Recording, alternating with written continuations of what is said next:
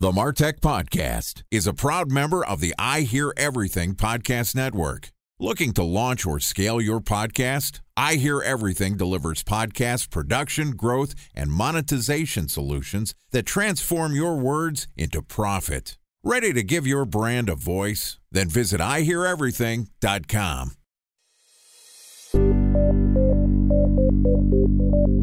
From advertising to software as a service to data. Across all of our programs and clients, we've seen a 55 to 65% open rate. Getting brands authentically integrated into content performs better than TV advertising. Typical lifespan of an article is about 24 to 36 hours. If we're reaching out to the right person with the right message and a clear call to action, then it's just a matter of timing.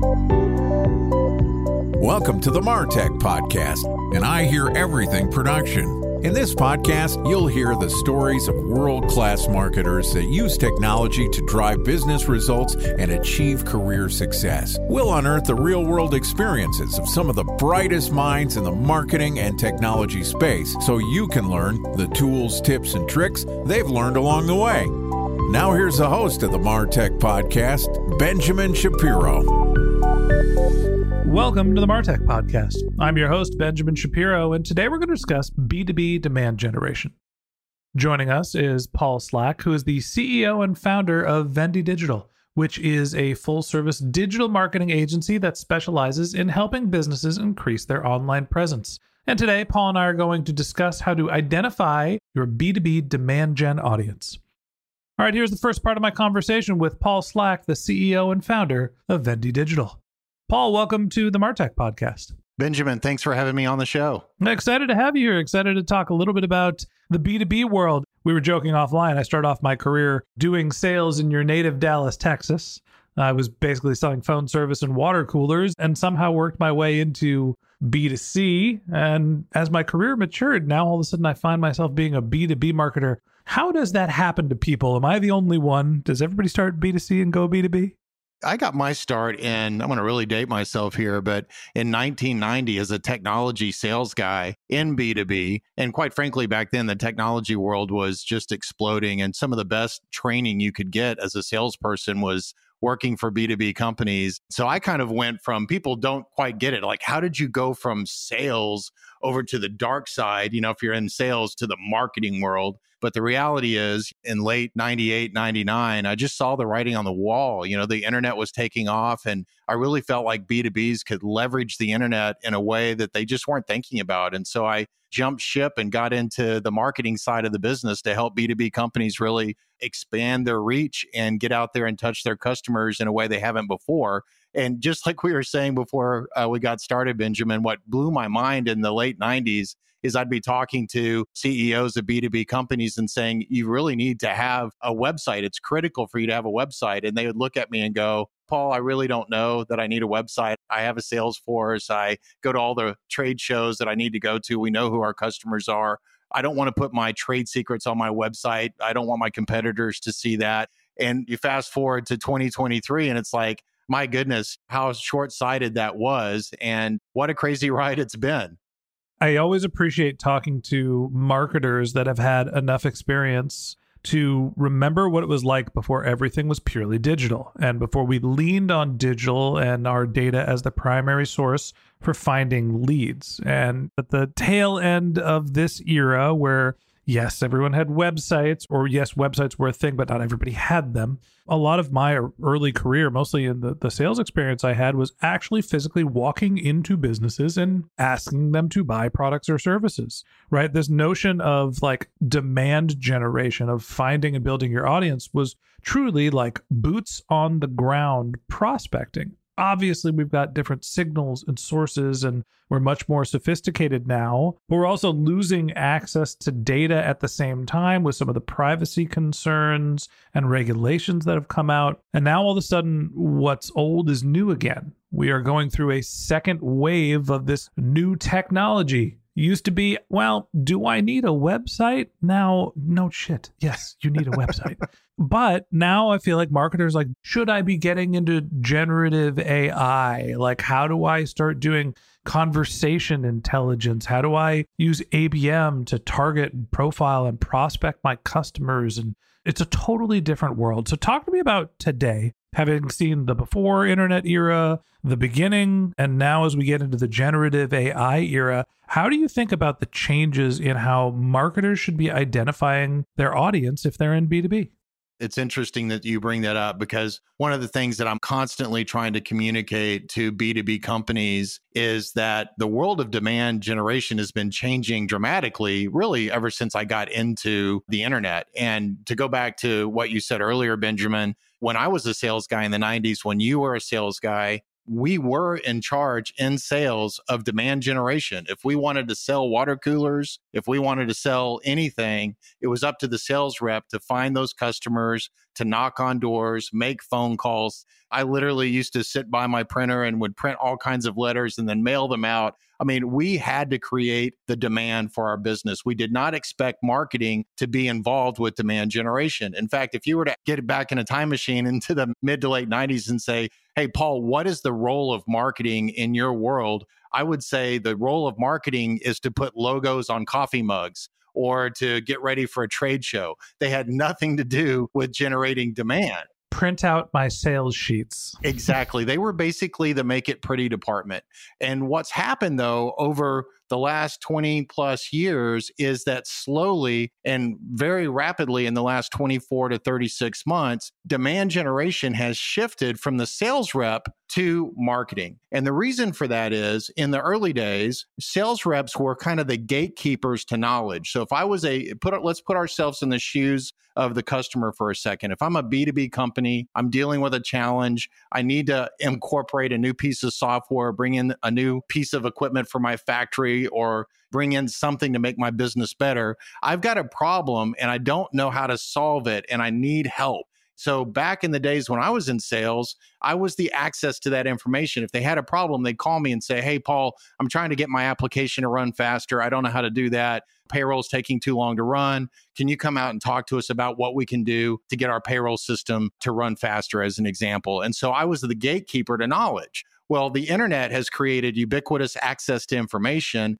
And really post-COVID, what's happened is buyers now have ubiquitous access to all of this knowledge, and they're going out and learning on their own. And guess what's happening as a result of that? They're pushing talking to sales reps until the very last possible minute. In fact, there's been study after study that shows that every B2B buyer waits until, to use a football analogy, wait until the football is on the 10-yard line before they start engaging with a sales rep. And they bring in the sales rep at that point in time because they need to understand how your solution is going to fit in their environment. But up until that moment in time, they really want to let their own fingers do the walking and just figure out how to do this on their own, how to do that research on their own. So when you think about that, okay, the sales guy used to be in charge of being the gatekeeper of knowledge. Now they're not. That really puts the burden on marketing. So we just have to be really smart as marketers to make sure that we're understanding what is that information that our buyer needs as they go through their buyer journey,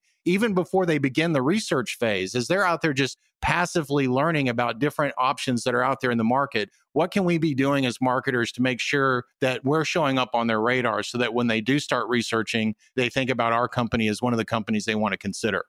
A special thanks to our presenting sponsor, Mutinex. Ready to take your team from I think to I know? Then join brands like Samsung, ING, and Asahi who make better marketing decisions with Mutinex. Mutinex Growth OX, the marketing mix modeling platform that makes measuring ROI fast, easy, and cost-effective. Request a demo at mutinex.co. That's MUTINEX.co. Time for a 1-minute break to hear from our presenting sponsor, Mutinex. In 1919, John Wanamaker said, "Half the money I spend on advertising is wasted. I just don't know which half." Well, the advertising landscape has changed since then, and instead of reaching your audience on 2 channels, you're probably reaching them on 20. Turns out John didn't know how easy he had it. But that doesn't mean that you should give up on striving towards marketing effectiveness. No matter how complex your marketing strategy is, Mutinex Growth OX is the market mix modeling platform that measures the impact of marketing on your bottom line. Mutinex's market mix modeling platform calibrates your insights against the latest market conditions so you can make media and marketing investment decisions confidently and quickly. Ready to take your team from I think to I know? Then join brands like Samsung, ING, and Asahi who make better marketing decisions with Mutinex. Mutinex Growth OX. Your best decision starts here. To learn more about Mutinex, go to mutinex.co. That's MUTINEX.co. Okay, here's the rest of today's interview. Are you a Dallas Cowboys fan? Yes. I lived in Dallas for the Quincy Carter era. I understand how painful it's been. And as a 49er fan, all I could say is, ha ha. But there's a reason why I'm asking you if you're a Dallas football fan, which means you're a football fan. I can continue to go with the football metaphors. The sales team has gone from being the quarterback to being the fullback. How do we drive the ball down the field and get close to the end zone? And maybe we're throwing it to the wide receiver who scores the touchdown. Maybe marketing is helping us, but really marketing was the offensive line, blocking and making sure that the quarterback had visibility and could see whether they should run or pass. Now it seems like it's the opposite, where the marketing team is the quarterback. They're saying, here are the leads, here's all the information they have, here's how we're continue to build the know, like, trust, awareness, nurture, conversion rate optimization. And sometimes we need to put a warm body in front of them. So we're going to hand you the ball at the 1 yard line. You punch it into the goal line. Exactly. As the user base for the non-sports ball people that are listening to this podcast are thinking about the transition in terms of the roles and responsibility of sales and marketing, how do you think about the way to not only understand who is in your ICP, ideal customer profile, how do you identify them, find them, but also how do you make sure that the sales team has the knowledge of what their experience has been with the brand so they know which hole to go to and how to secure the ball and get it across the goal line? There's several elements to that. I love the analogy.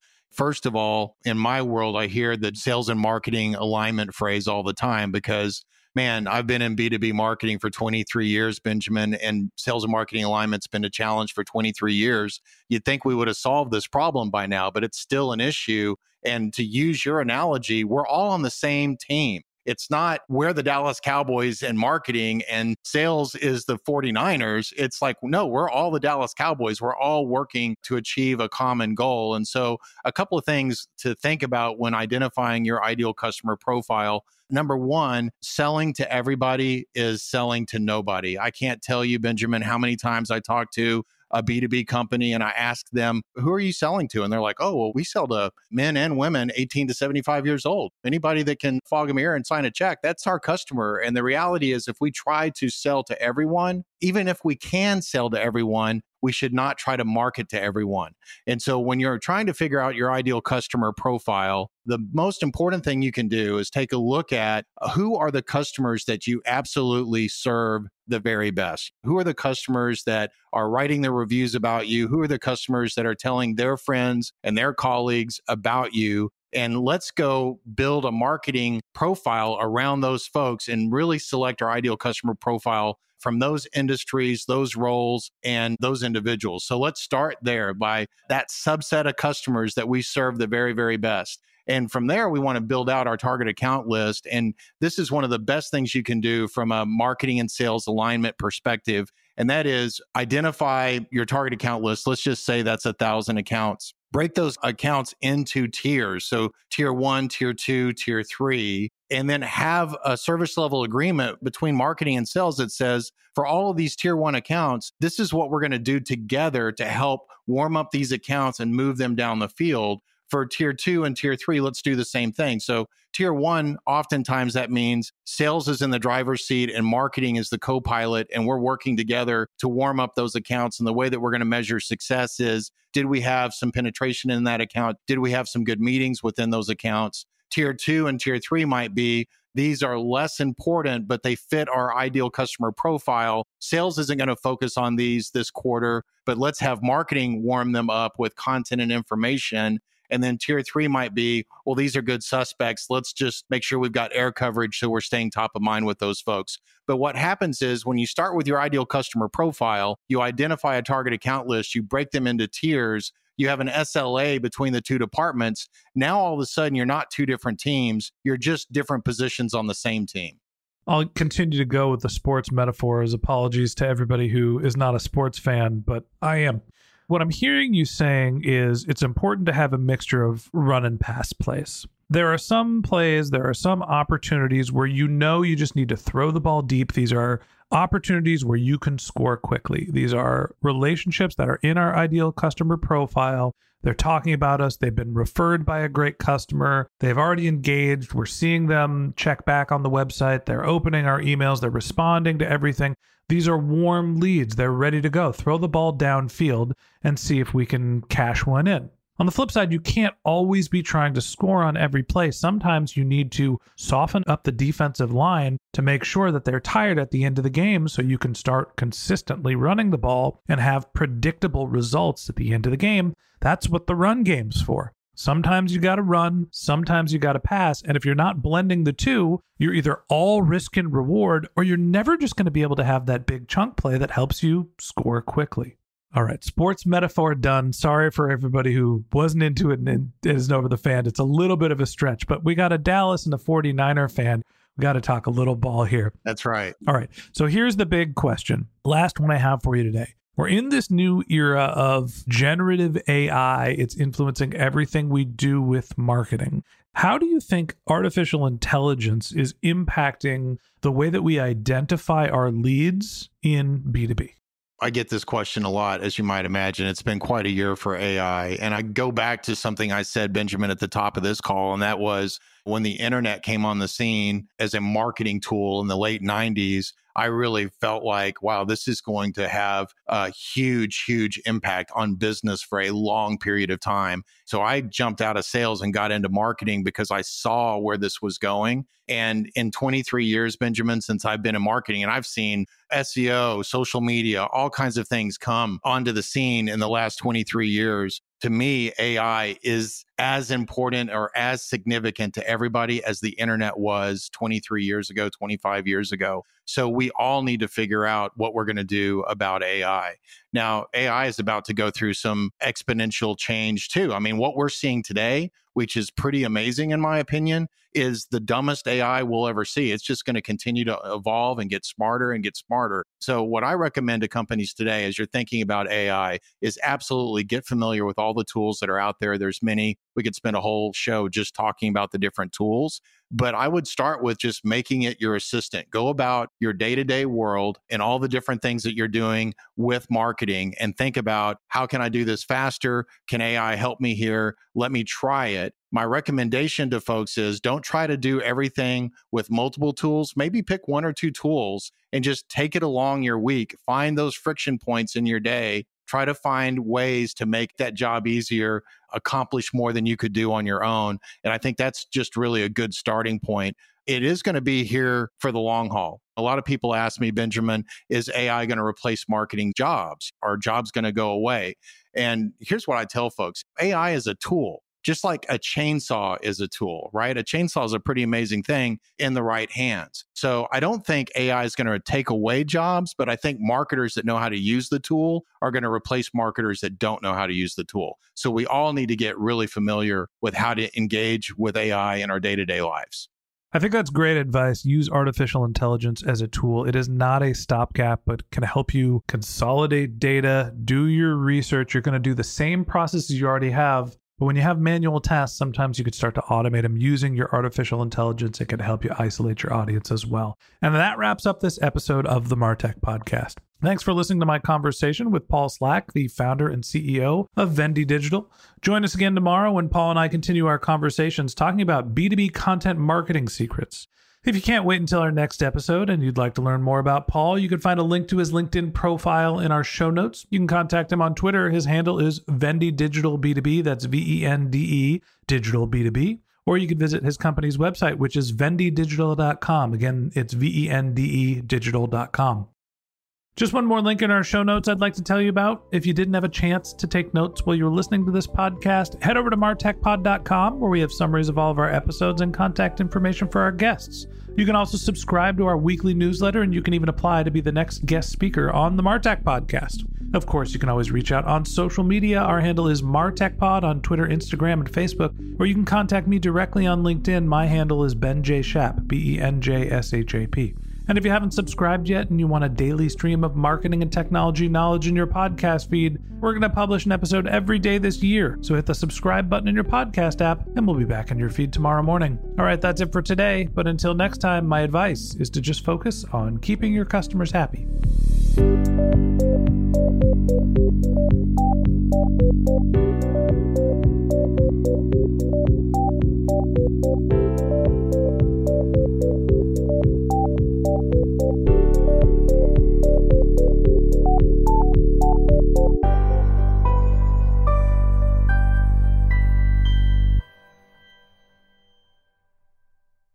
Thanks for listening to the Martech Podcast, and I Hear Everything production. Looking to launch or scale a podcast like this one for your brand? Then visit iheareverything.com.